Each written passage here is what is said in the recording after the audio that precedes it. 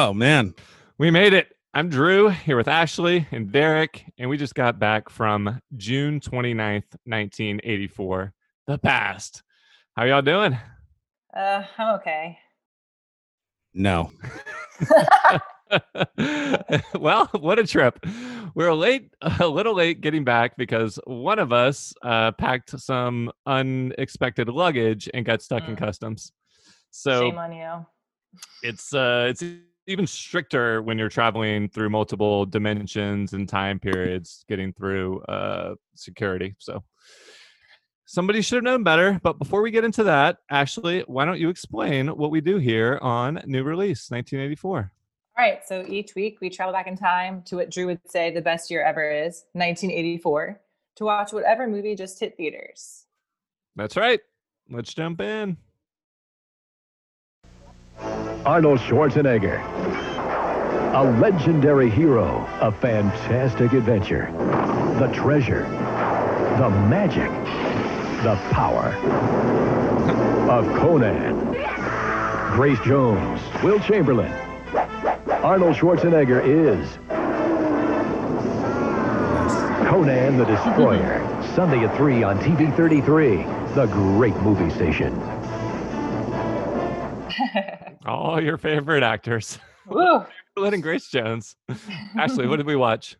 So we watched Conan, or Conan the Destroyer, rated PG. Rated PG. Let's talk about that for a second. Neither of y'all watched the first one, right? Right. So Correct. Conan the Destroyer is number 2 in this epic franchise series. Maybe not as epic as they hoped with the end title cards, but the first one was noticeably R-rated. I would say, I guess the gore, maybe not because of the gore, but because there were dozens of bare breasts early on in the movie. So I was like watching it and thinking, man, Conan the Destroyer is going to be our first R-rated movie. And then sure enough, Ashley texts that it's not. So why was this one rated PG? So it actually started off as rated R movie, and then they decided they wanted to appeal more to like families. So they cut out a lot of the like gorier scenes and the bare chests. But it still seemed pretty past PG to me. I mean, yeah, our gory. favorite point of discussion, what's the difference between PG and R, and when there's not a PG-13? The difference is boobs. Yeah. So they clearly cut all of that out. As far as how much they had to cut of the violence, I don't know. Based on the first one, there was less. I think they even cut stuff out of the first one, but the first one wasn't overly gory. I feel like this one had some good moments of gore. I have no idea why they thought the first one was a pretty, big cult hit. It gained steam the longer it was out and video and everything. So they had high expectations for this, but why they thought that this one needed to have a wider audience or like, have kids come to the theater more than the first one, I'm not sure. That strategy might have backfired. So anyway, yeah, no boobs, but still some good blood. Were there any fun taglines for this movie? Fun, sure. Yeah. The darkest side of magic, the strongest side of man. This is like a romantic novel. Okay. Yeah. The most powerful legend of all is back in a new adventure. Okay. I mean, Sure. I wanted to start a new thing each week where after we read the taglines, I describe the poster, or one of us describes it, because these taglines are a 1-2 punch. You see the imagery, you see Conan with his metal headband, pinning his long flowing Fabio-esque hair back while he's gripping this massive sword that's about 4 feet tall, half the distance of the whole movie poster. One thing I thought was weird was when I was seeing a thumbnail of the poster is that it looks like he's gripping the blade, the shaft. And it turns out the sword, and this is you can confirm this when you're watching the movie. The sword has these like metal guards that go up the first quarter of it or so. Do you understand what that's for, Ashley? To make it look cool. I don't know. so we can grip it. I'm not sure. The sword did weigh 10 pounds though. And it was worth 10 grand. Real steel? Real expensive sword. Yeah. He did practice with it 2 to 3 hours a day. Wow. Well, so you could like wield it correctly. So the princess in the movie couldn't lift 10 pounds. Yeah, she's pretty weak. Yeah. I think it actually serves a functional and decorative purpose. So one, it enables him to grip it two-hand style, like you see in the poster. But more importantly, when he's fighting enemies, it gives him Protection. You know how Kylo Ren had that hilt on his lightsaber? Never saw it. But Real? What? You never saw any of the news? Okay. I don't remember that. It was a huge thing, Derek. So like his red lightsaber has the two things that jut out from the handle. Oh, right. Yeah. Right. Yeah. So most swords in, Conan days had like a wider hilt. I think it's called a hilt. But this one it's sort of on the blade itself versus coming out from the handle. Anyway, I think if you're swinging at him, he can use that part of the sword to block and not have the blade get would be my theory. That's a good theory. I just didn't even notice. I just thought it looked cool, but that makes sense. I noticed it when he was gripping holding it by his huge arms. Like, why would you grab a sword right around the blade and pose with it? But that's why. Because his hands are so strong. I mean, that could have been part of it. Since those taglines were blah, I did write my own this week. Okay. Conan, the Destroyer. My sword's bigger than yours. Your sword can't cut 2x4s. Is that not the song? Is that Milkshake? Yeah, that's Milkshake. Okay. That's definitely Khalees. I didn't know what I was ripping off there. Yep. Anyway, I think it's worth pointing out I don't know if the screenwriter of the movie or the director or any of the technical people behind this are really that noteworthy. Are they, Ashley? No. Okay. They're not. Robert E. Howard is the creator of the character. He wrote for these Pulp Fiction magazines and fantasy paperback novels. And so he gets full credit for this really fleshed out character. He is known as the father of sword and sorcery subgenre. Oh, so, yeah. Ashley, speaking of swords, what were you thinking? What do you mean? When we were trying to, get to the show on time, and you know, I thought I could just sneak it, just behind the back action. Right. It didn't work out too well. No. Luckily, Derek and I didn't stop and wait.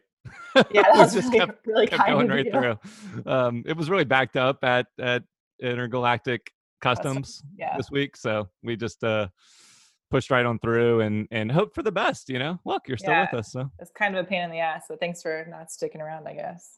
Yeah, well, that's just one of the perils of traveling back in time to see the movie. But if you are not equipped with that kind of sophisticated ability, then you can watch this movie on Stars with a Z if you subscribe to that, or you can rent it on Prime or iTunes and those places.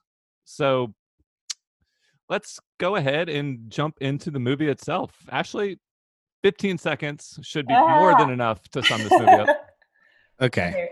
Hang on. Okay. I forgot to bring this up. Timer is all right. Ready?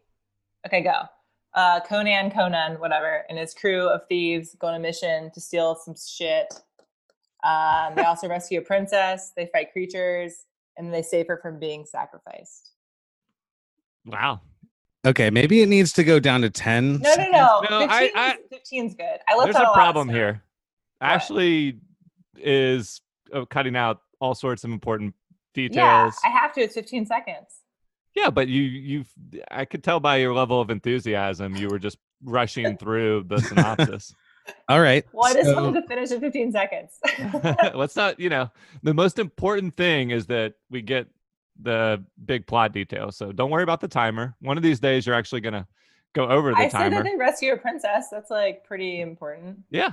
And she's going to be sacrificed and they save her life. So it's like Mario Brothers. And Arnold Schwarzenegger had the sweetest outfit. No, I thought that was great. No, that was it. I was just saying maybe, Well, I never played the sound. Boom, boom, bang. Done. Did it. There it is. Oh, there it is. That's a decapitation for sure. In the first movie, his mom gets decapitated. So just going to leave you with that. Nice. And as far as our backstory with this movie, I think I know the answer. But Ashley, what is your backstory with the Conan franchise and then Arnold Schwarzenegger in general? The Conan franchise, I very vaguely remember him shirtless or like almost like not wearing any clothes, riding a horse and having a big like a sword that he like hit people with. And that's all I remember. That's like 80% of the movie. I mean, yeah, you definitely saw the poster at some point. What is your history with, what is your earliest memory of Arnold as a performer that you remember a little more of the story? Kindergarten Cop. Okay. I think Kindergarten Cop was my first real memory of Arnold, but then I also remember watching Total Recall because it had all these really cool sci-fi effects and the scene where he's like pulling that giant, I think it's a tracking device out of his nose, and it's just so disgusting looking. And that's like the main thing I remember about Total Recall too. And the woman with like one boob or something, or three boobs. Three. Okay, either one or three. one more than normal. Just an odd amount. The director actually wanted 4, but the special effects guy thought 3 looked better. So that wouldn't have made it rated R. It might have been too sexualized actually with 4 because it was supposed to be one big pair and then one little pair underneath. I watched Total. The reason I know that is because I watched Total Recall last night. The 4 boob cut, no, the normal cut, and it's incredible. I mean, the special effects.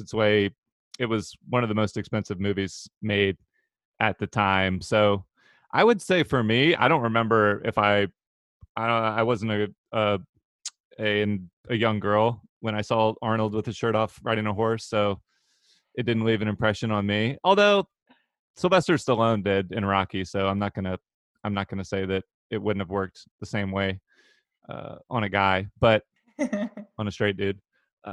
But anyway, yeah, I would say for me, it's Running Man. Do you remember watching us watching that? So I do, and I rewatched it a few years ago, and I was like, "Wow, this movie's terrible." As a kid, I remember being like, "Wow, this movie's great," and I was so excited to watch it again. And I was just like, "Wow, it's kind of boring."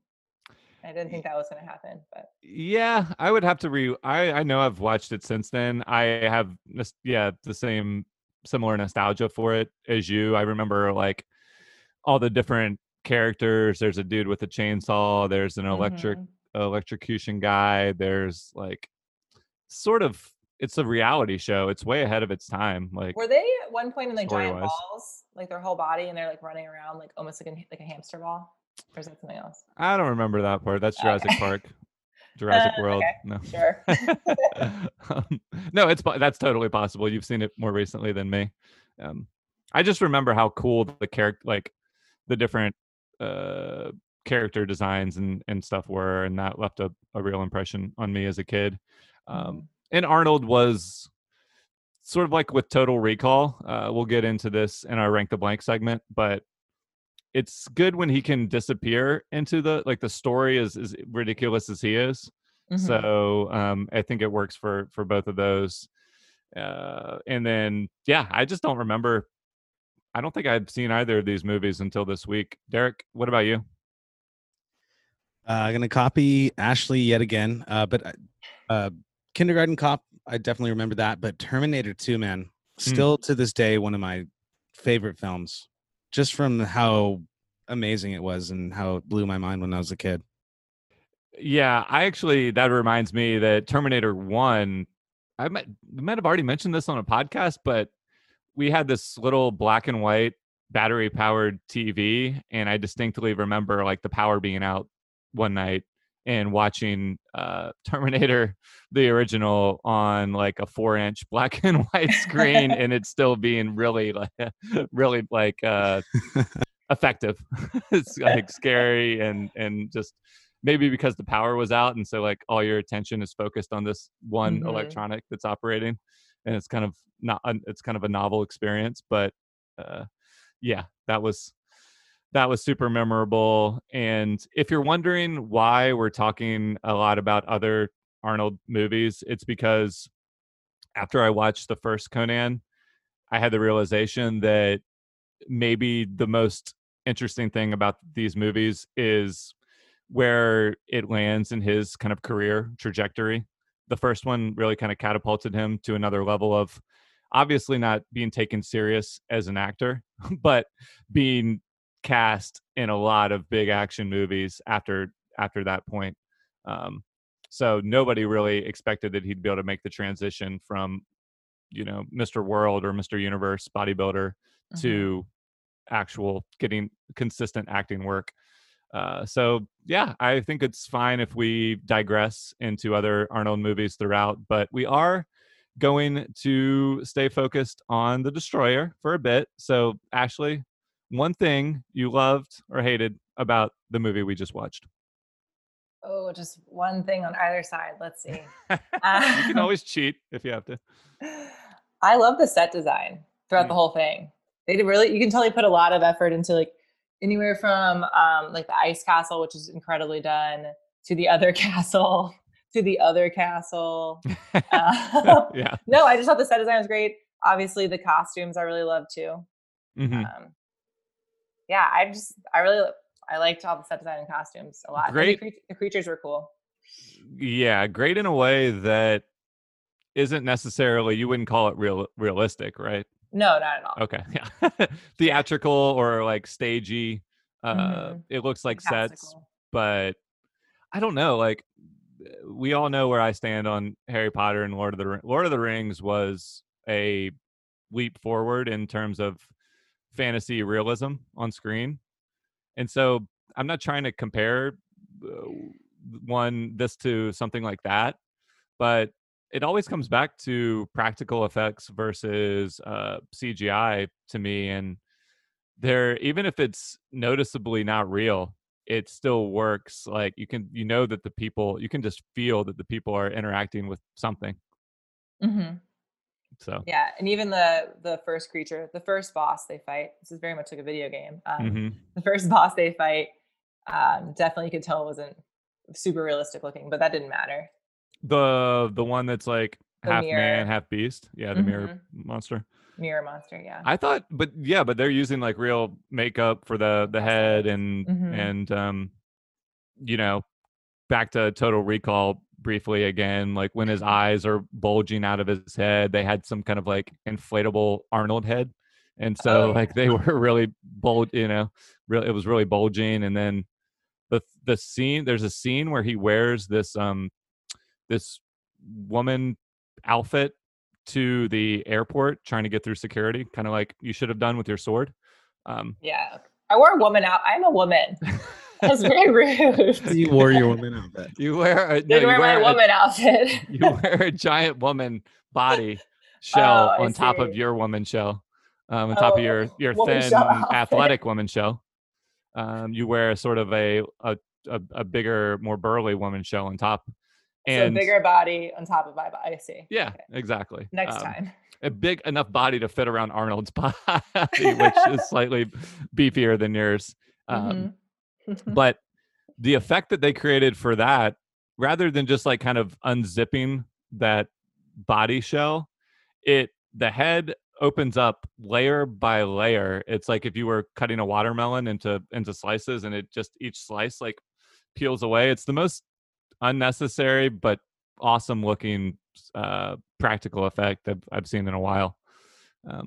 And that's just was something that the special effects artist came up with in the not in the moment, but like it was unprompted. Nobody asked him to do that. um, So what did you love or hate about this movie? Good question. Getting me back on track. I have a lot of them, but something that, in a general sense, the strong girl power vibes coming from the movie. Grace Jones is she's a former model, still kind of has the body of a runway model in terms of thinness, but also ripped. So, just really strong and powerful looking, and really fierce looking in her facial expressions. The main bad character is a woman, an evil queen. So there's, and then there's the princess, who's a damsel in distress, but there's not, who's like in a traditional sense would be she's the one they have to rescue, but she gets stronger and stronger as the movie goes on. So I thought, compared to the male characters, I thought the female characters were pretty badass. Derek, what do you think? I think this is essentially a remake of any Dungeons and Dragons game that people were playing during the time. Totally reminded me every single second that it's like a RPG lovers like fantasy to watch their game play out on film. So that was my favorite part.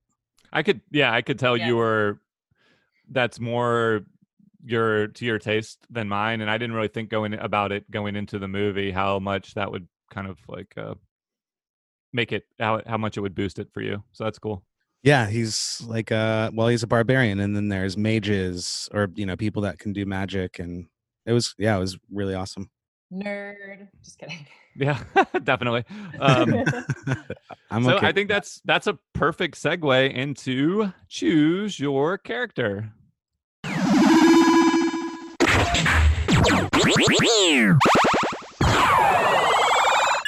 Yeah.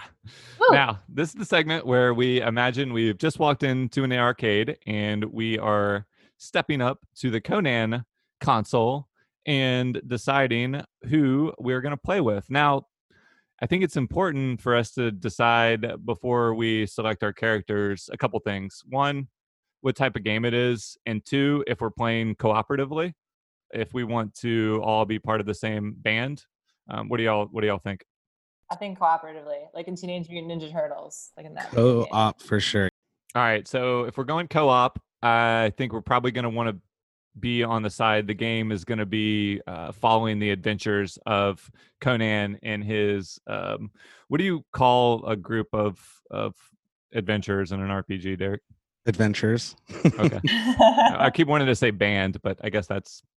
Well, I guess it just depends. You could be a group of heroes. You could be a group of thieves, which is, that's actually what they was a group of thieves to start it off. So maybe we should be a group of thieves. Okay. I said that in my 15 seconds. See? They were they were one thieves. Guy was a thief, and they were conquerors, and I don't know, they were just kind of on a mission. I don't think their mission was to steal. Well, it was to steal one thing. Yeah, it was to steal. Okay, let's stick to the heroes then, or the thieves, as y'all want to label them. We've got Arnold. We've got as Conan. We've got Zula, Grace Jones. We've got Bombata, played for no apparent reason by Wilt Chamberlain. We've got the wizard character, Akira. We've got Malik, who's the fool character. And then lastly, in the group of adventurers, we have Princess Jenna. So, Ashley, of that ragtag group, as you put it, who are you leaning towards? Well, can we kill off the fool first, and then from there we'll go. Yeah, unless we're gonna try to blaspheme Derek's good name. No, we're killing the fool. Okay, fools. Cool. Just throwing that out there. Kill him off. All right, so we have to pick our characters first, and then we'll kill him. Okay. So that's our first order of business. My character that you're both probably gonna guess is Zula. Yeah. She's just she's a crazy badass warrior that can take care of herself and like immediately allegiance to Arnold as he like helps her, like saves her life. So she's Y- loyal. Describe that scene where we first encounter her. Sure. So she invades some village with a group of members, and they all die, and she's the only one left. Mm-hmm. And so all of the villagers are attacking her, and she's chained down to this stone. And then Conan comes in on his horse and like sets her free, and then she fights off all the villagers, gets a horse, takes the horse, meets up with Conan and his group, and then joins them. Yeah, exactly. So at the urging of the princess, mind you, Conan was pretty oblivious to her situation. So in sort of a way where he could tell she could hold her own. I mean, she obviously could, except that she was tied up. So they were, I don't know, she was going to hold him off indefinitely until she starved and passed out, and they could kill her. But so all he doesn't save her. I mean, he just ropes her, and then she takes care of herself. And he already has a reputation around the mythical lands that we're in, so she might have already known who he was and followed along for that reason. Maybe it was out of gratitude, but nevertheless, she joins up with the group. Derek, I know you want to be Conan, right? I mean, I really kind of do, but I thought about this, and I like Akiro, Mm-hmm. the wizard. His power or his magic ability was to understand like the next step forward, or like where they should go, to kind of unblock their confusion on how to proceed with their journey. So I like that. There was he's in the first movie, so that's one of the, I think him and Conan are the only returning characters from that.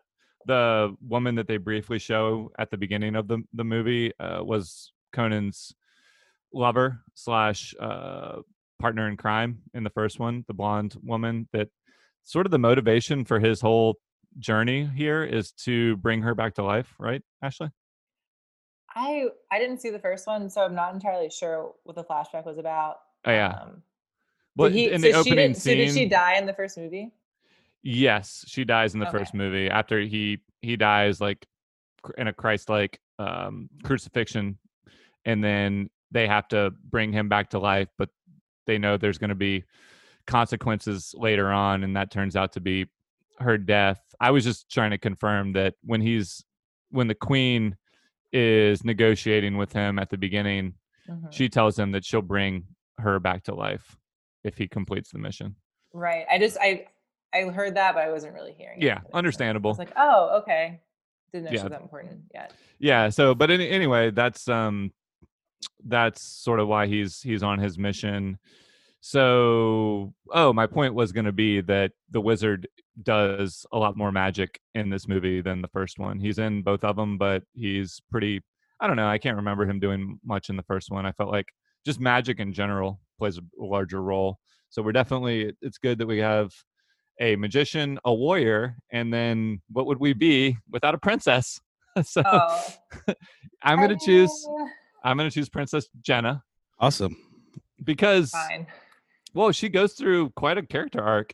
She's starts off just as sort of, I mean, I say arc, even though she does she becomes infatuated with Arnold early on because of his muscles, and then still wants him to be by her side at the end. But aside from that, she nominates your character Zula to be her lead guard, which is pretty that's pretty cool. After she says a woman can do the job as good as a man can. She has a real zest for learning new skills and wanting to learn how to swing a sword and learn how to fight. She, at one point, they have to go through this difficult another castle maze thing, and she's like, I just follow where I'm led. And Arnold's like, yeah, you do. So she's strong-willed, and then most importantly, the same actor played Karen Arnold on The Wonder Years. So that factors in to our mission. So let's think about who we left out of our group. we left out the guys. Well, we left out Conan, and we left out Bombada, Wilt Chamberlain's character, who is a traitor. Yep. So that made sense. But how are we going to be okay without Arnold? I mean, he's pretty strong, and I feel like I think we'll be okay without him. All right, we'll find out. maybe the wizard will get stronger, so then we won't have to worry about the strength aspect as much. Yeah, well, what we lack in brawn, we can make up for in spells. Perfect. In blonde. Okay. Ashley, do you have any? I googled this during the movie, but do you know why Wilt Chamberlain or Grace Jones, for that matter, were cast in this movie? I don't know why they were cast, but this is a completely side note. But did you know that Wilt Chamberlain had to get a special horse flown in from Spain for this role? Because he's so tall. Because he was too tall for the other horses they had in Mexico City. Wow. He's 7'1". Mm-hmm. I do have more Wilt trivia. Load it up. So he once scored 100 points in a basketball game. He had 100 points and 50 rebounds in one game, all-time record. Damn. Was he the tallest person playing on that? He was probably the tallest person, although there were other people over 7 feet around that time. Bill Russell and Kareem Abdul-Jabbar a little bit later. So in his personal life, he wrote a memoir later on, and so this is his own words, and you can take them for what they are. He said that he bedded 20,000 women in his lifetime. Bedded. Bedded, yeah. Like took them to bed. Yeah. I heard betted. I was like, he bet with them. Like, cool, that's a lot of money. No, he slept with 20,000 women, but never fathered any kids, he says. So okay, sure. Pretty sterile. Yeah. I think that's all we got for our character troop. We're gonna move on to This Just In. Before we do that, it would take 54 years to get to 20K. You're fact checking, Wilt. You calling him a liar? No, there was a lot. I mean, it's like, it's one thing to brag. I mean, like, if you're one of the most famous athletes in the world, you can, or if you're Tiger Woods or something, you can sleep with women every day if that's your choice. Muhammad Ali had a promiscuous phase, by all accounts as well. But yeah, I think when that account came out, people were a little skeptical of the actual logistics of the number. If he did, if he had 3 women each day, it would only take 18 years. So I think that's more realistic. Oh wait, that was one a day? Yeah, that's Geez. Yeah, it was a different time in the in the NBA. So time for breaking news with This Just In.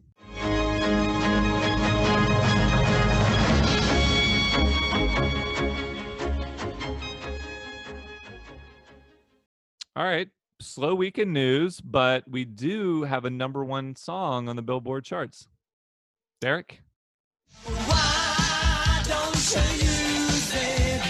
Try not to bruise it. Buy time, don't lose it. All right. Ashley, guess that song. Don't bruise it. Or you'll lose it. Or you'll lose it. So talking about his heart, how sad. If I had to guess. I don't know that song. If you had to guess what the lyrics mean. You don't know the band? I know the band, but only because you told me.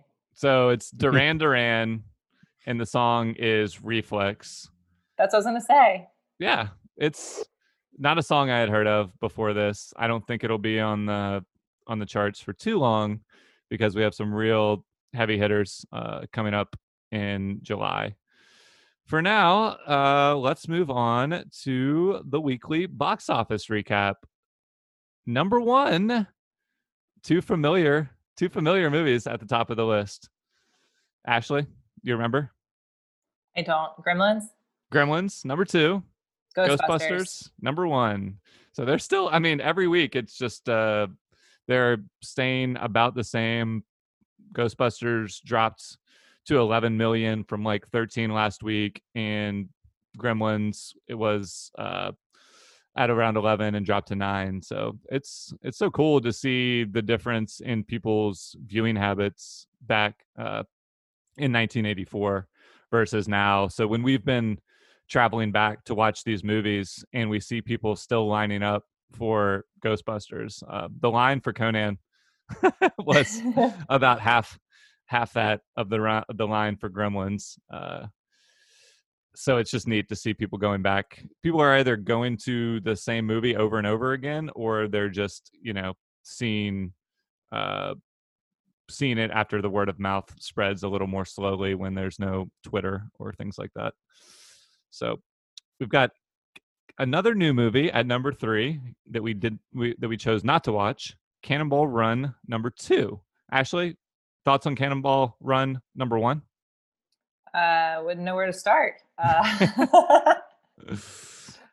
gonna guess it's kind of like Mario Kart. They're on some type of adventure together, and they have to get to something before another person. Yeah, it's probably Indiana Jones meets Running Man. Kart meets Running Man. Number 4, our boy Arnold, Conan the Destroyer, coming in at number 4. So, like we mentioned earlier, he did beat out Harrison Ford, even though Indiana Jones and the Temple of Doom had been out for 6 weeks.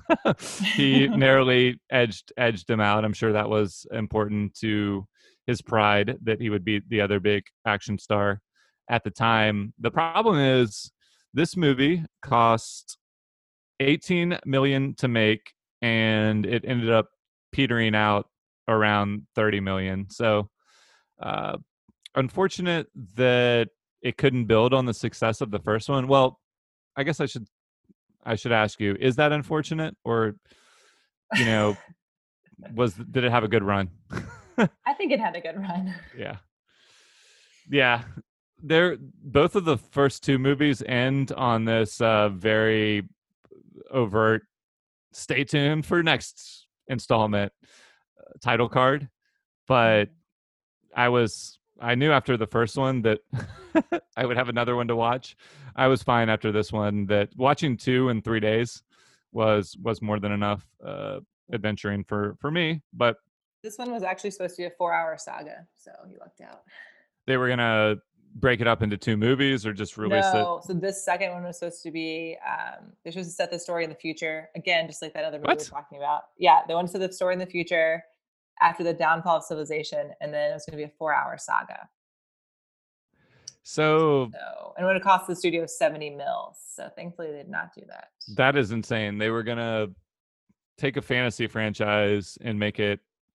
Is the difference between fantasy and sci-fi that sci-fi is in the future? I mean, I know that's not the only difference, but by the definition, I'd say fantasy involves like supernatural things like magic and non existing creatures and things that you couldn't encounter in a world that we know. And science fiction is typically set in the future so that they can make up like how they think things could go, like in a believable, semi-believable way. It's where it's supposed to be a projection versus fantasy is sort of an imaginary past. Science fiction deals with scenarios and technology that are possible or may be possible on science. Whereas fantasy deals with supernatural and magical occurrences that have no basis in science. Oh, there you go. I knew that was the distinction. I just didn't know why all fantasy doesn't have to be set in the past. Like they don't have to be wearing loincloths and riding horses. Like you could right. set fantasy in the future, but it's rarely like that. So it would have been wild to do like a fantasy future movie. I feel like maybe Valerium, like Leprechaun in space. Yeah, just like that. That's probably what they would have how it would have turned out. Luckily he got to do that with Total Recall. So Ashley, I am really curious to know what kind of reviews this movie got. Not the greatest reviews, but there's some good ones. Let's see. Conan the Destroyer is more cheerful than the first Conan movie, and it probably has more sustained action, including a good sequence in the Glass Palace. Compared to its predecessor, which was rated R for some pretty gruesome violence, this one's milder. That's part of the idea, I think. They're repackaging Conan as your family-friendly barbarian, and that's Roger Ebert. So family friendly. I mean, he's like punching horses and camels and like taking people's necks off, or heads off. So I guess kind of friendly. I think that was obviously the idea in terms of from a commercial standpoint. Mhm. Whoever was making the money decisions had a strong incentive to want to expand the audience, but I don't think the content of the movie is much more family friendly. Right. I mean, just because it doesn't have nudity in it, and maybe there's honestly the gore is very comparable. Unless I'm forgetting a couple over the top scenes from the first one. There's the midpoint action scene that's memorable in the first one is him fighting a giant snake, which was pretty cool. Nice. But there's really not anything gorier in the first one. So Ebert was onto something there, and it sounds like he liked it better. Yeah. I think I liked it better. Oh, you did? Yeah, I think he liked it better as well. Another critic wrote, "There's a goofy Mystery Theater 3000 quality about this movie that aims for family friendly but tries to be sexy as well, which is something we saw a lot in the 80s. What was sexy about this movie? All of their outfits." Oh, Arnold. I forget. What? What? Is he trying to be sexy? What? And his like loincloth, yeah, and his like rippling muscles and like wielding a huge heavy sword. Come on. There was a Yeah. point where he was fighting with another person and they had their backs back to back, and they were locking arms trying to like Mm. That was the half Balance man, each other half on? beast. Yeah. yeah, and like Arnold's junk is just like boom right there. There's a good half-second package shot for sure. Really? Well, they Ooh. got that by the MPAA. Sure did. So that's a good Easter egg, so to speak. I don't know. I didn't find anything about this movie sexy, but was that? Did you read a bad review? No, I mean, Okay. yeah. Are there any? It can't be. I mean, I thought it would go on like a good note, but fine, I'll read a bad one as well. Well, I'm just curious. Like, I feel like we're being really generous. We haven't even talked about the acting or any of the shortcomings of the movie. It's fine Oh, if yeah, the we. acting's terrible. It's fine if we have some critiques of it. It's not a perfect movie. All right, I'll give you a bad one. Okay. This sequel was roundly trashed, but it's no worse than its predecessor, since its campy components at least take the edge off the tedious proceedings. That's Yeah, that's not a horrible. It's not horrible. What was the first sentence of that? The sequel was roundly trashed. Oh, well, that's a cop out. They're saying, "Hey, I'm not trashing it, but everyone else is." Right. I don't know. I just felt like, to be fair, we watched this in a semi-crowded theater, and there were some groans, and there was some non-enthusiastic viewers. Especially with the first one, I felt like the campiness wasn't enough, and Arnold certainly wasn't doing like any sort of self-aware comedy or anything. There might have been a couple moments in this, but the performances are just super flat, and I would have liked to see them going for it a little more. I feel like they went for it in terms of production value and set design, but actually I take that back. Grace Jones is going for it. Yeah, Grace Jones is great, but I feel like Wilt's every time, terrible. yeah, every time they talked for more than 10 seconds, I lost interest because I didn't care about the dialogue at all. I just wanted more fighting. So, Yeah. Derek, what do you think? Any flaws? I was sitting in the nerd section with the other D&D players, Right. and we loved every second of it. Yeah, I'm sure y'all all think you're Arnold when you look in the mirror. Only Bob. He's a weird one. Bob the Builder. So Ashley, Too easy. you've teased us with a little bit of trivia. What was some of the most interesting things you dug up for this movie? So Sylvester Stallone potentially would have been Conan and turned into Arnold. Was this What are your not thoughts on that? well, like for the first one? For the second one, They were going to I guess they'd recast have it. to. I guess no, sorry, for the first one. Okay, that's fine. I mean, But I kind of thought this movie might have been tailor made for Arnold, mhm. but coming off of Rocky. So I mean, well, coming off of Rocky and Rambo and all the Sylvester Stallone, they're interchangeable. It's the same way Emilio Estevez has been interchangeable with every other lead that we've watched so far. It was a pretty limited pool of actors if you're working within a certain genre. I think you have got like 10 names on your casting list, it seems like, for dudes. So that's not what do you think? Would he have been better? No, I No. thought I liked Arnold. Yeah. I liked Arnold as the Conan character. I thought he did a great job. I This don't know if was Sylvester. I mean, if with Rocky going on, I mean, it wouldn't have made sense for him to be in both, so he would have had to.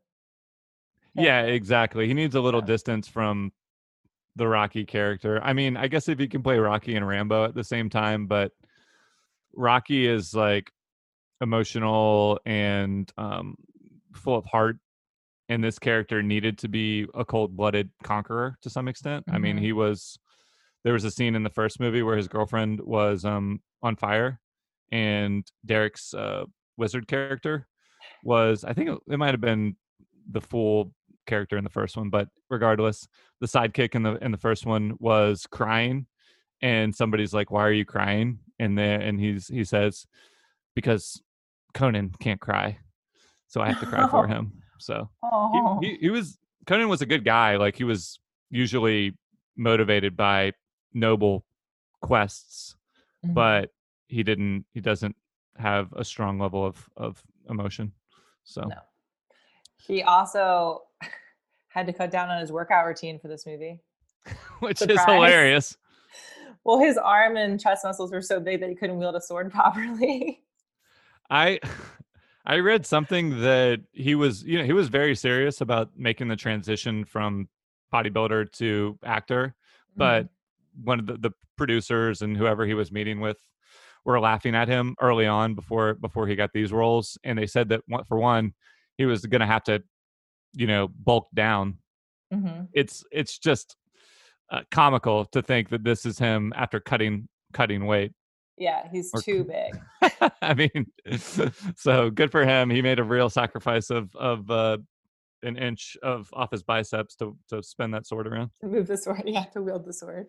Yeah. Let's see. So, guess how many people? So the main creature at the end is called Dagoth that they like summon by putting a horn on his Mm. head. So, how many people do you think controlled this creature? Yeah, One, interesting. 2, 3. This, by the way, I'll answer your question. Yeah, I'm gonna say 5. Derek, what do you think? 15. You always go like so ridiculous. 145 people. I was gonna say no, 50 first. it was just 6 people, but that just gives you Ah. a breath of like how big the monster. It's pretty big. Yeah, mean, I big creature. I went with girl power during my one thing I loved, but the very last scene of the movie was the thing that got me the most excited as a self-contained moment. They put this the whole movie, they're searching for this magical horn to bring back to the queen, and they bring it back, and she puts the horn on the head of a statue, so like in its forehead, making it a unicorn creature. A And narwhal. then a narwhal. Yeah. What's a narwhal exactly? It's A the fish. unicorn of the sea. Yeah. Okay. Yeah. I wrote down fish monster, but that Sure. fishicorn is comes to life. Like, the statue comes to life sort of slowly and subtly, which is neat because the sacrifice gets delayed. By the way, why did they even need the sacrifice? Because it came to life anyway. No, so I think so my friend was here and she asked me the same question. She was like, well, what was the point of that whole thing? Yeah. And I think what had happened is that You they shouldn't hadn't talk in a theater during the movie, by the way. I know, it was pretty rude.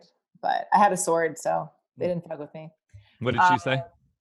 So Caitlin said she was asking the same question, and I think that if they had sacrificed her, then the monster wouldn't have become evil, and it would have just been like the god they looked up to as like the villagers. So like, Oh, so they should have sacrificed her. right, so they should. But have except that the sacrificed queen was evil. I mean, she was a Right. slave, like a dictator. Well, I think I think that she was evil, but I think if they hadn't if they had have sacrificed her, then like the queen and Dagoth would have worked together, and he wouldn't have stabbed her with his horn and killed her, which was He would have awesome. been a slave to do her bidding and just making her all the more powerful. That makes sense. I don't think that would have been a good. Excuse me. I don't think that would have been a good thing No. for the common folk in her in her kingdom. So anyway, yeah, the Norwal comes to life, turns 6 different puppeteers / I assume someone's like in a bodysuit Mhm. are orchestrating this monstrosity. I thought it looked awesome. It had like flippers. It had a tail. It was it was like a Loch Ness monster hybrid of sorts. It's cool. Yeah, I thought that was really awesome. And then how many people did it take to rip the horn and all its gooey Oh, connective tissue out of the Norwal's forehead? just Conan because he's so strong. Yeah. But that was disgusting. I was watching and I was like, oh, like it was a long, slow, painful tear. It was great. And then blood was gushing out. I actually read that he had to bulk back up for all the weight he lost to be able to rip the horn off. I'm sure you so, did not read Yeah. that. There's this isn't specifically related to that fight, but did you notice how many groin attacks there were? 733. Yeah, Derek's right. There were a decent amount, but I'd say there's more getting hit on the head than groin attacks.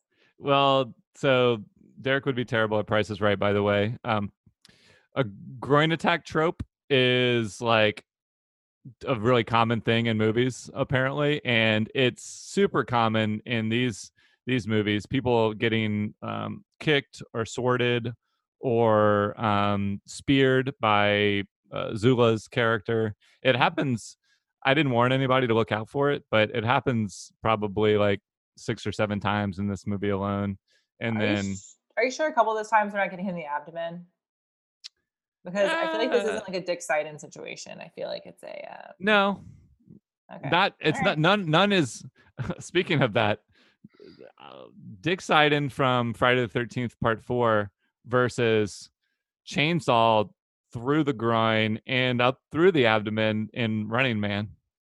Ooh. I just think about it. When you hear some audio later, just make sure that's what you're picturing. Oof. So, Can't wait. just take my word for it. Arnold movies have a lot of groin attacks. Any more trivia bits for us? Bits? Oh man. Speaking of groins, this doesn't have to do with Arnold's career per se, but from his book, his friend and they used to work out, and then after they'd work out, they'd get naked and go in the woods and eat raw meat. Yep. For That's fun. in Pumping Iron, actually. So I know some probably. I mean, they don't have footage of it, but they talk about it. Yeah. Yeah, he was speaking of Will Chamberlain's exploits, Arnold was well known for his off-camera exploits as well, and then famously, scandalously, at least was it just one housekeeper that we know of that was impregnated by him? Yeah, just one.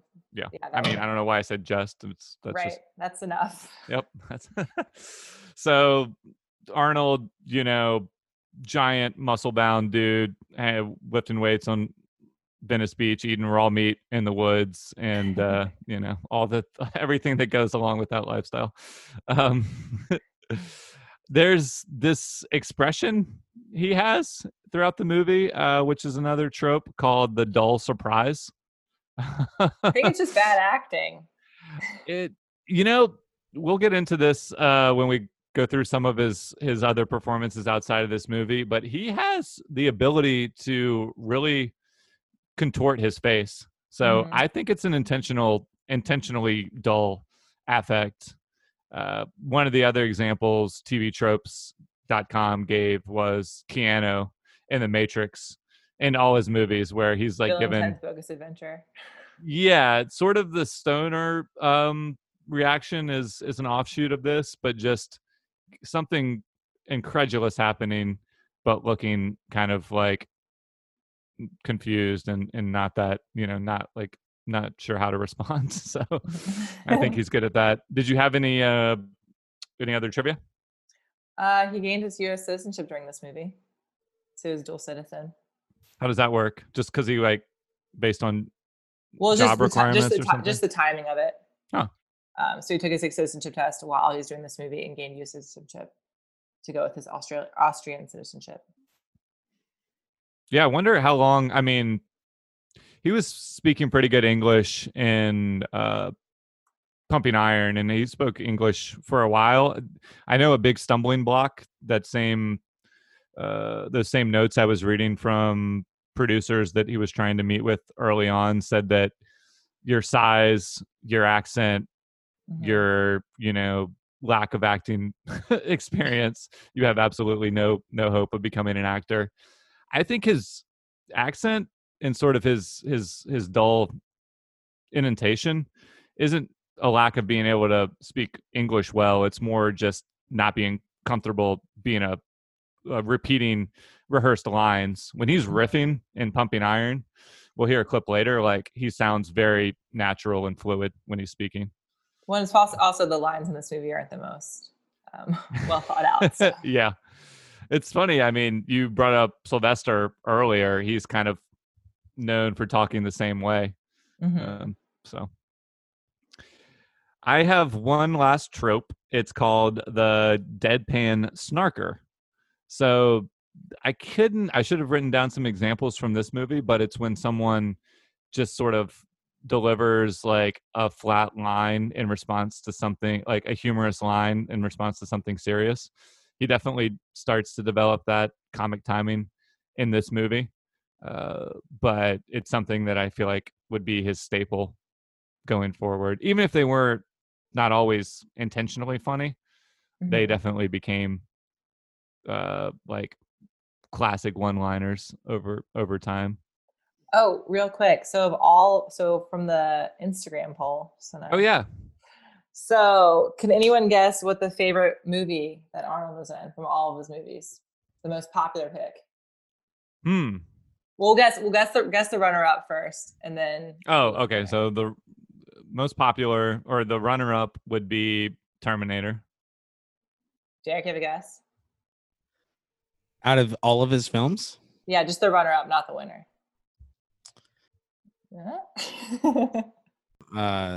Give me a sec.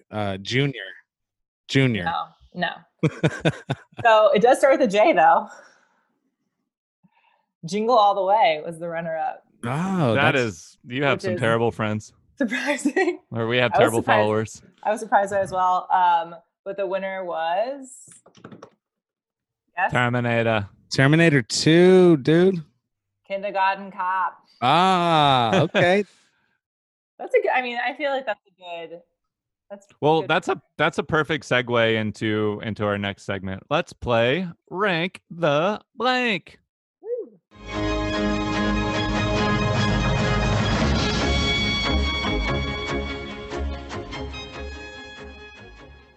All right. Our category this week is going to be our favorite type of Arnold performance. So Ashley's poll question was favorite performance, but this is a little bit different because we're going to lump some of his performances into categories and then pick like the mode that we like seeing him in the most. So mode number 1, a la mode, is jacked action hero. That would include Conan, Predator, Commando. Any obvious ones I'm forgetting there? No. Okay. Here's a little taste of him as the action hero. Do it! Do it! Come on, kill me! I'm here! Come on! Do it now! Kill me! Sounds like him as Mr. Freeze now. So that is him from Predator, and he's yelling at the awesome alien creature from, well, that's a confusing way to put it. The awesome creature that's an alien from Predator. So Yeah, I was like, wait a second, where are you Yeah. going? would it before we well, let's compare that to the ice cold villain, a la the Terminator, a la this iconic character. The Iceman cometh. I'm afraid that my condition has left me cold to your pleas of mercy.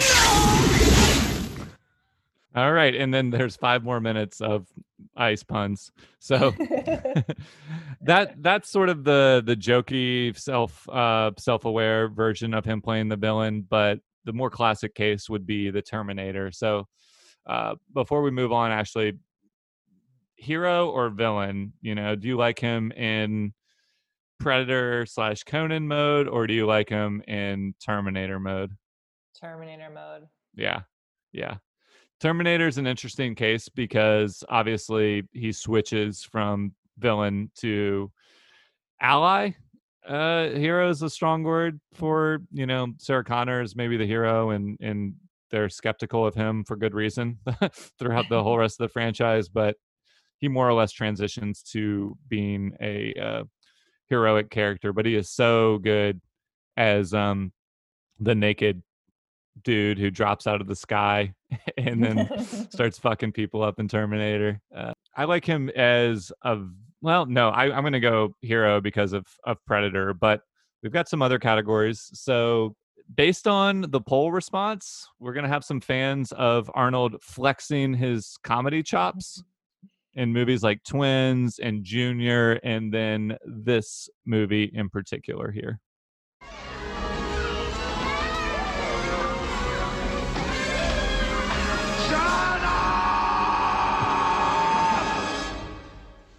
Shut up! Shut up! Shut up! Oh. That is Arnold as kindergarten cop. What do you remember the premise of this movie, Ashley? This is one of your faves, right? Yes, of course I do. So Arnold's an undercover cop that's to be a kindergarten teacher to protect this child from the kid's father, I believe. He's going to try and kidnap him, and he's abusive and he's really dangerous. And so Arnold's hired to figure out which kid it is to protect him, I believe. So he's like Something like that? undercover kindergarten cop. Say that 10 times fast. Yeah. But this was, he had made he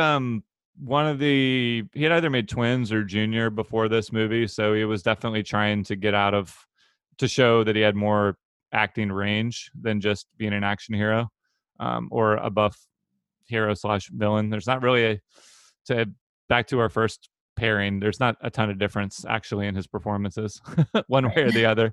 This, you find him convincing and enjoyable as a comedic actor? Yeah, I think he's really funny. Yeah. I thought he was great in Kindergarten. I liked him in Twins as well. I don't remember Junior. I'm not sure if I watched that. I don't think I've seen Twins or Junior. I remember you watched Twins with Danny DeVito. Okay. You definitely watched that. He's in the original Batman.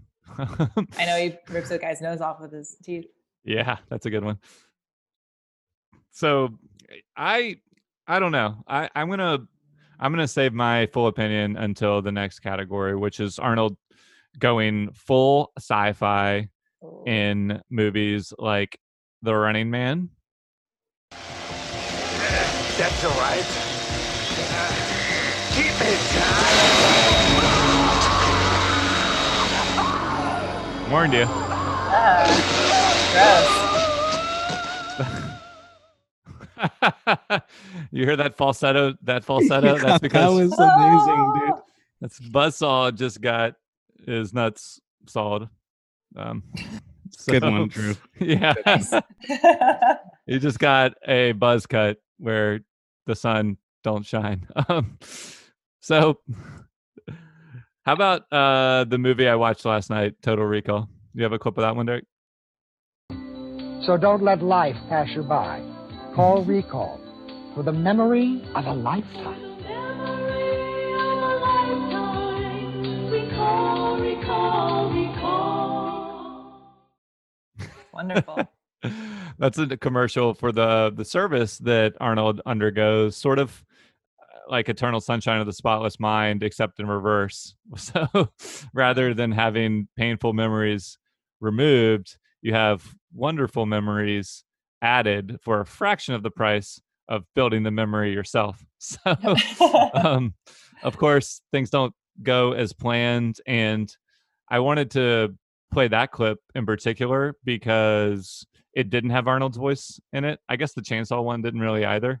But the tone of something like Total Recall, which is just a really out there, really inventive sci-fi movie, suits him really well, in my opinion. So if we're thinking like comedy versus him playing off of a crazy, action guy sort of, but just almost an everyman in a weird way thrown into a crazy situation. I really like him in a movie like that. I don't know. What do you think, Ashley? I loved him in Total Recall. Yeah. It's Didn't hear fun. well. I don't remember his acting enough in The Running Man to be.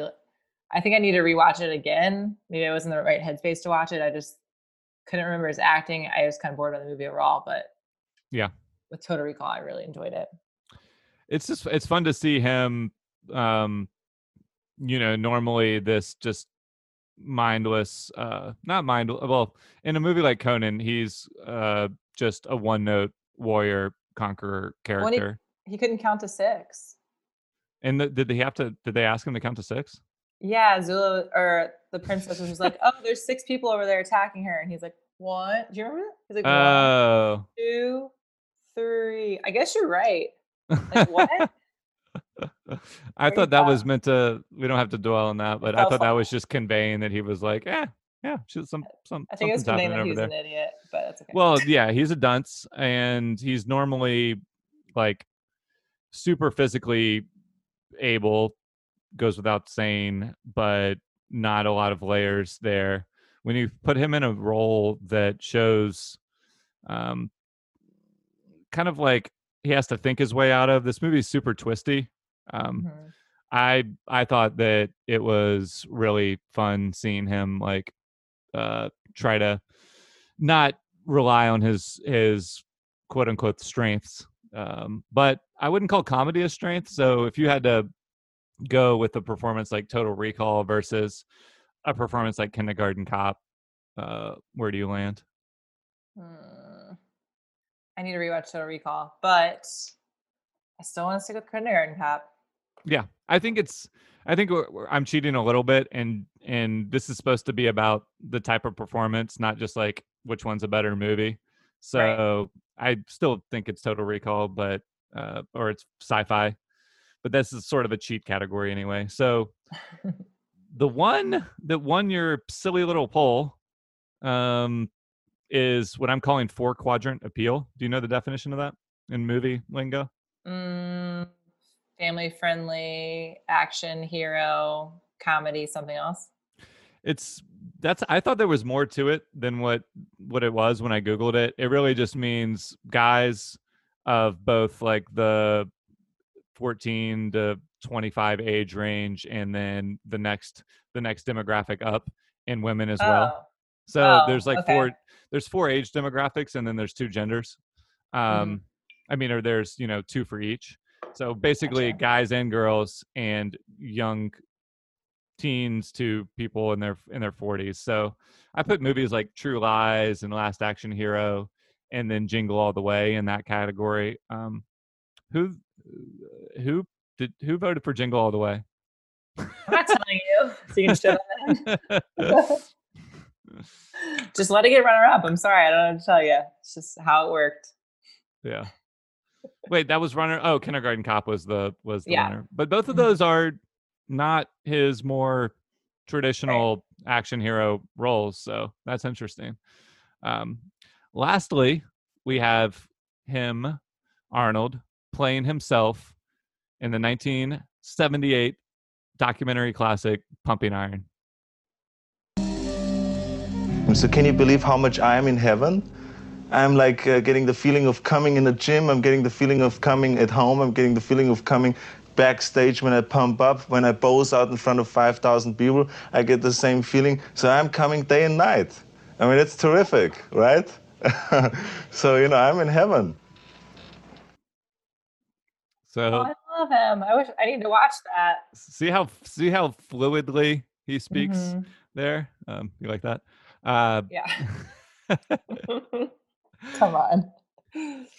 But he's really charming, and I mean, like, somebody who shouldn't be relatable in a documentary is a freakish like bodybuilder, and it's contrasted. His like, you know, someone who takes their craft and competitiveness like that seriously, like a Michael Jordan type of bodybuilding, you wouldn't Mhm. think has like this really carefree, easygoing like vibe when they're doing the interviews, and he's reminiscing, but he is so likable in that movie. It's really it's obvious from that he had the potential to be a good actor. It's just once he was working on script, it was a little different story than when he was like, he was definitely being a character in that documentary though. Like, I think he's even talked about it later. He's like, he's playing a character, and he's contrasted with Lou Ferrigno, Mhm. the Hulk, who was his main rival at that at the time period that the doc takes place. And Ferrigno couldn't be more of a stiff and more of like, you know, a non-personality type, like you would the stereotype of a bodybuilder. And so that contrast is just really um really pumps Arnold's personality up. But Yeah. where now that we've gone through all the categories, where have you been swayed from where you started, or are we Man, coming full circle? the problem is the sci-fi aspect is starting to come up a little bit more. I think I'll stick to my guns. I'm still gonna with Kindergarten Cop. Yeah, I'm gonna say that it's, if I had watched Kindergarten Cop last night instead of Total Recall, it might be a different story. But Total Recall is maybe the most interesting movie aside from, I don't know, the Terminator movies are great too. But Mhm. that's I definitely cheated. I mean, there's no reason the Terminator movies don't fall into Right. sci-fi as well. I just wanted to make a distinction between him playing a villain versus him playing a sci-fi hero. Mhm. So I think the key to getting the best performance out of him is him being overshadowed a little bit by the craziness of the story. So I'm going to go Total Recall with in a tie with Pumping Iron. Pumping Iron gets less points because he's playing a version of himself. Mhm. It's funny. I think from what we know about his personality now, the movies where maybe he is more of a natural comedian in a bodybuilder's body. I think because he grew up with people being like, "Oh, he's so big," and just like that's his like personality, this like big oaf. I Yeah. think he likes the comedic aspect for some reason. Well, In my I think, head. but I think he's just like a goofball. Like if you were hanging out with him in his everyday life, I bet he's more like a goofball than he is like a serious like, Murderer. Just kidding. yeah. Well, I doubt he's anything like his Conan character. I mean, Right. nobody I is like agree. that character, but Yeah. makes way more sense that he would be um a comedic actor or a Ooh. comedic person. Are you gonna switch your answer? No, Okay. I still like him. That's my favorite type of. I don't like comedies. No. Okay. Hate It's- comedies, hate Harry Potter, Lord of the Rings. I get it. Yeah. So we got a split decision. Let's go ahead and move on to our final couple categories. Ashley, this movie had to win some Jupiter awards, right? So you mean Saturn? Sure. Yeah. One of those. One of those Mars for planets. Total Recall. Definitely not Pluto. So it's funny you should mention that. So your character won an award and my character did not. So the Ooh. princess, don't get too excited. The princess won a Razzie Award for the worst new star. That's bullshit. Was also nominated for the worst supporting actress. So big Wait, winner. she got nominated for both of those? Nominated for worst supporting actress and one winner of worst new star. How can both of the those It's seem the like two Razzies. distinct categories. It's the Razzies. I don't know. Yeah. Um, That's so let's stop on that for a second. Like, Okay. that's so unfair. I mean, I'm sorry it's your character, but No, not to me. I mean, it's unfair to that actress. I mean, you could what- be the worst new star and be Arnold, and you can be the worst supporting actor. You can do two different. what was bad about her performance compared to everyone else? I'm not entirely sure. I mean, I didn't think she was particularly a poor performer. It's But just apparently someone now that did. we know she was 13, like what's your stance on the Razzies in general? Like, is it a fun like thing to a fun little diversion, or is it kind of mean spirited? I think it's a little mean spirited. Yeah, I mean, especially when you're Well, giving she's not going out- 13-year-olds in their first Yeah. acting role worst new actress, like, and she Right, doesn't well- even stick out at all. Yeah, and she's not. It's not like she's trying to be a bad actress. I mean, like she's fine. Like, Everyone's there's nothing. Terrible. But she's trying. You know, she's trying her best. I feel Will like. Chamberlain was infinitely worse. I agree. Yeah. So So anyway, she was nominated for, or she won Worst New Star. But then controversial. my character Zula, played by Grace Jones, is nominated for Best Supporting Actress in a Saturn Award. Pretty cool. Yeah. Okay. Well, good for her. I mean, no, I mean that genuinely. Like, she deserved to be recognized. It was her. Mhm. I tried to look this up during the movie. Wilt was only in this movie ever. You Yeah. know, great basketball player. Not. Great I don't know if actor. he was interested in making the transition. It seemed like just pure stunt casting. Like, they just wanted someone tall and like physically imposing, Mhm. which she was.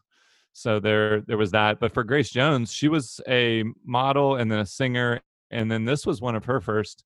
She had been in music videos for like Demolition Man and some other maybe actiony type music videos, but as a debut acting role, pretty she made the most of it.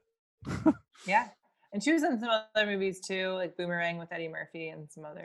Yeah, she like that. she did keep acting after this, going. which makes Mhm. sense. Yeah.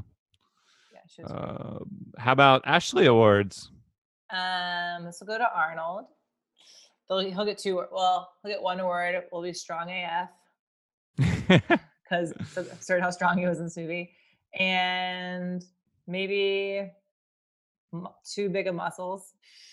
Conflicting awards, Yeah, but he wow. had to tone them down in order to wield his sword. So Those okay, yeah. So that was good notes by the producer, and you agree, or I guess the stunt coordinator, like he could only move the sword at a 10-degree certain angle before yeah. he before Your he arms are too slimmed big. down.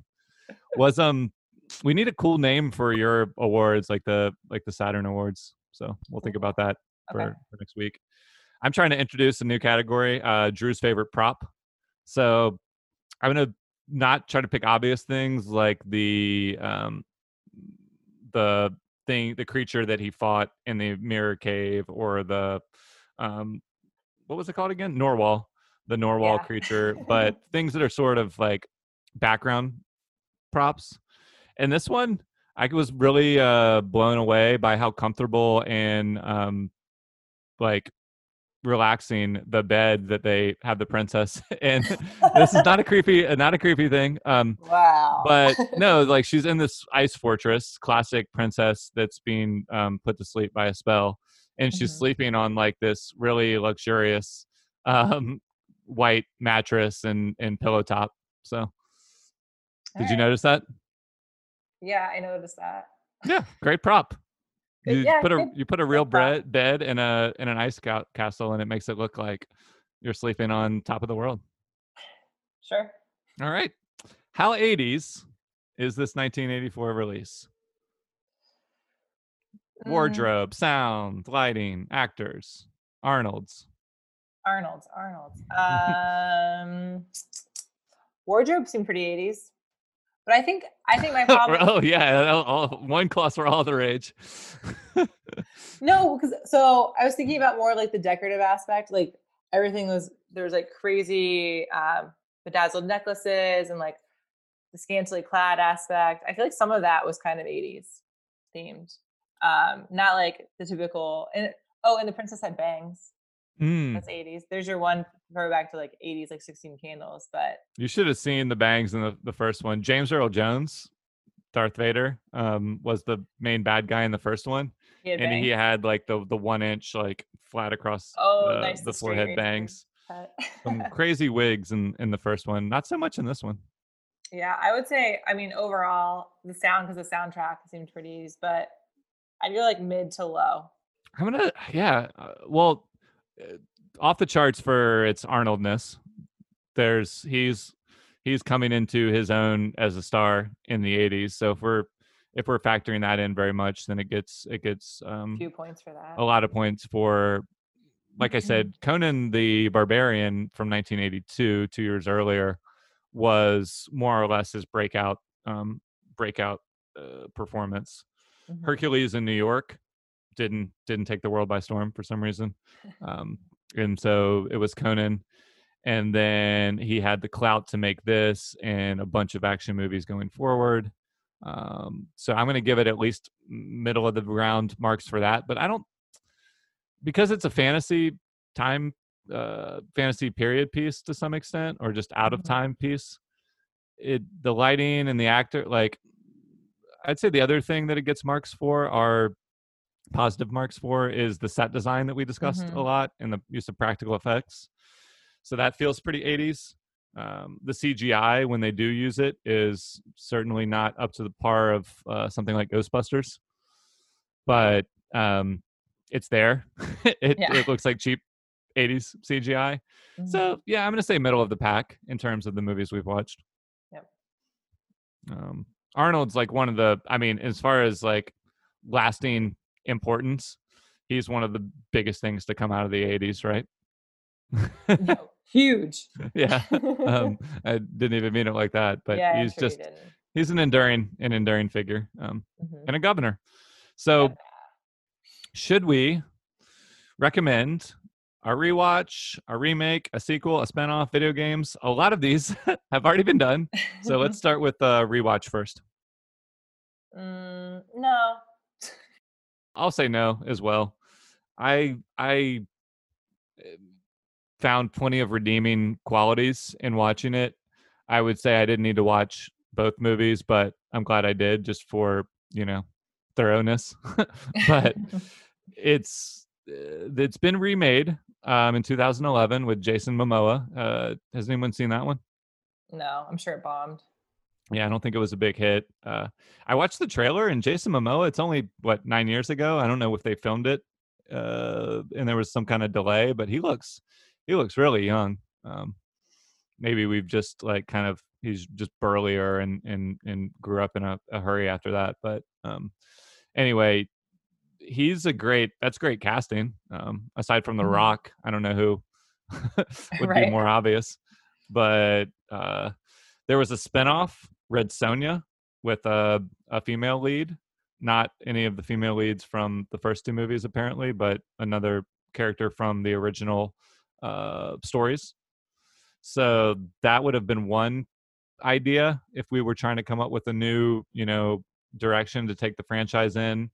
Obviously, this was ripe for making video games. I saw that there was a play-by-mail RPG game where you early, maybe before the movies even came out, when the stories were popular, they would send out, you could play chess like this, you could play all sorts of games by mailing your moves in and then waiting for your opponent to mail you back their one move. Wow, and that sounds great. Yeah. So you had the Wikipedia article pointed out that gave you plenty of time to think about your next move. So but yeah, I don't know. I can't really think of a new angle that if we're just trying to use the name Conan and bring it back because of whatever built-in audience and name recognition that has. I definitely don't.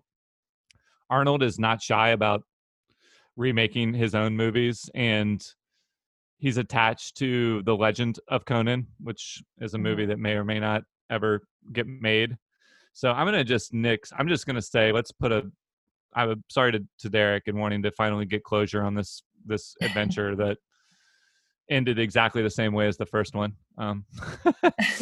where he's about to just do another random adventure.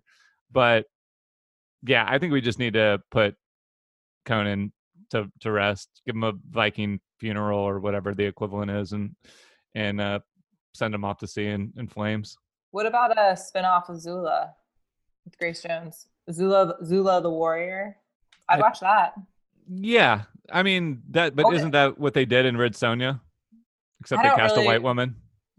I don't really remember Red Sonja. So. Well, I know you don't remember it. I mean, But I feel like I think I watched it, but really, I don't really remember it that well. But I feel like Grace Jones was such a good act. Like she was the best one, and it'd be cool to like see her like tribe and who she rolled with. Yeah, And have them like mess and have them like fuck shit up. That'd be cool. well, she's like my tribe is all warriors. So it's kind of like a Wonder Woman island of warrior women situation potentially. So I mean, with like movies like Black Panther and Wonder Woman, I don't know. I mean, we've got plenty of action heroes. I'm fine with this ending. So let's move on to next week. Next week we have no new releases. It's strange because 4th of July is now like a huge, well, not this year, but in general, a huge like release window for movies, but no new movies came out next week. Fortunately, we were debating whether we should watch like something that was already playing in theaters. Unfortunately, or fortunately for the good of mankind, our time traveling scooters only allow us to go back to the exact week where we're leaving in 1984.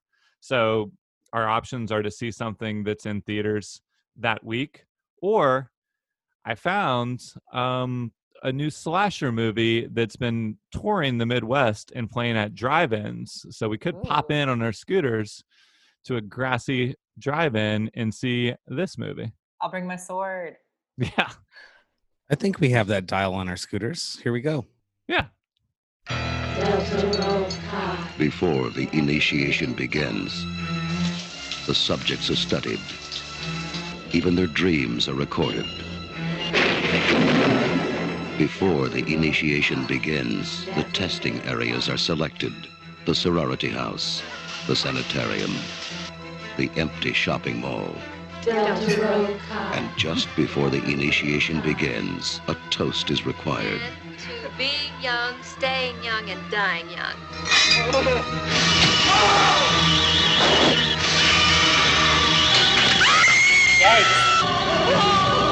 The initiation, Delta, Rogue High, be with you. a fraternal tradition for over 100 years, Delta, Rogue High. created for only one purpose: Pleasant dreams.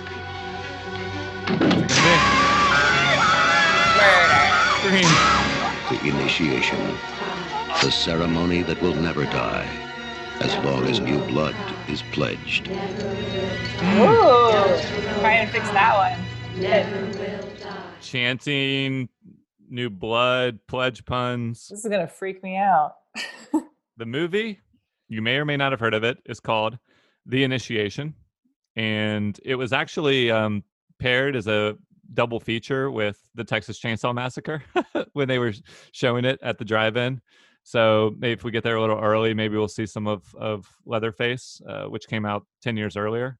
But anyway, if you want to join us on the adventure to the initiation next week, then subscribe to the podcast by searching New Release 1984 on Spotify or Apple Podcast. And that's a wrap.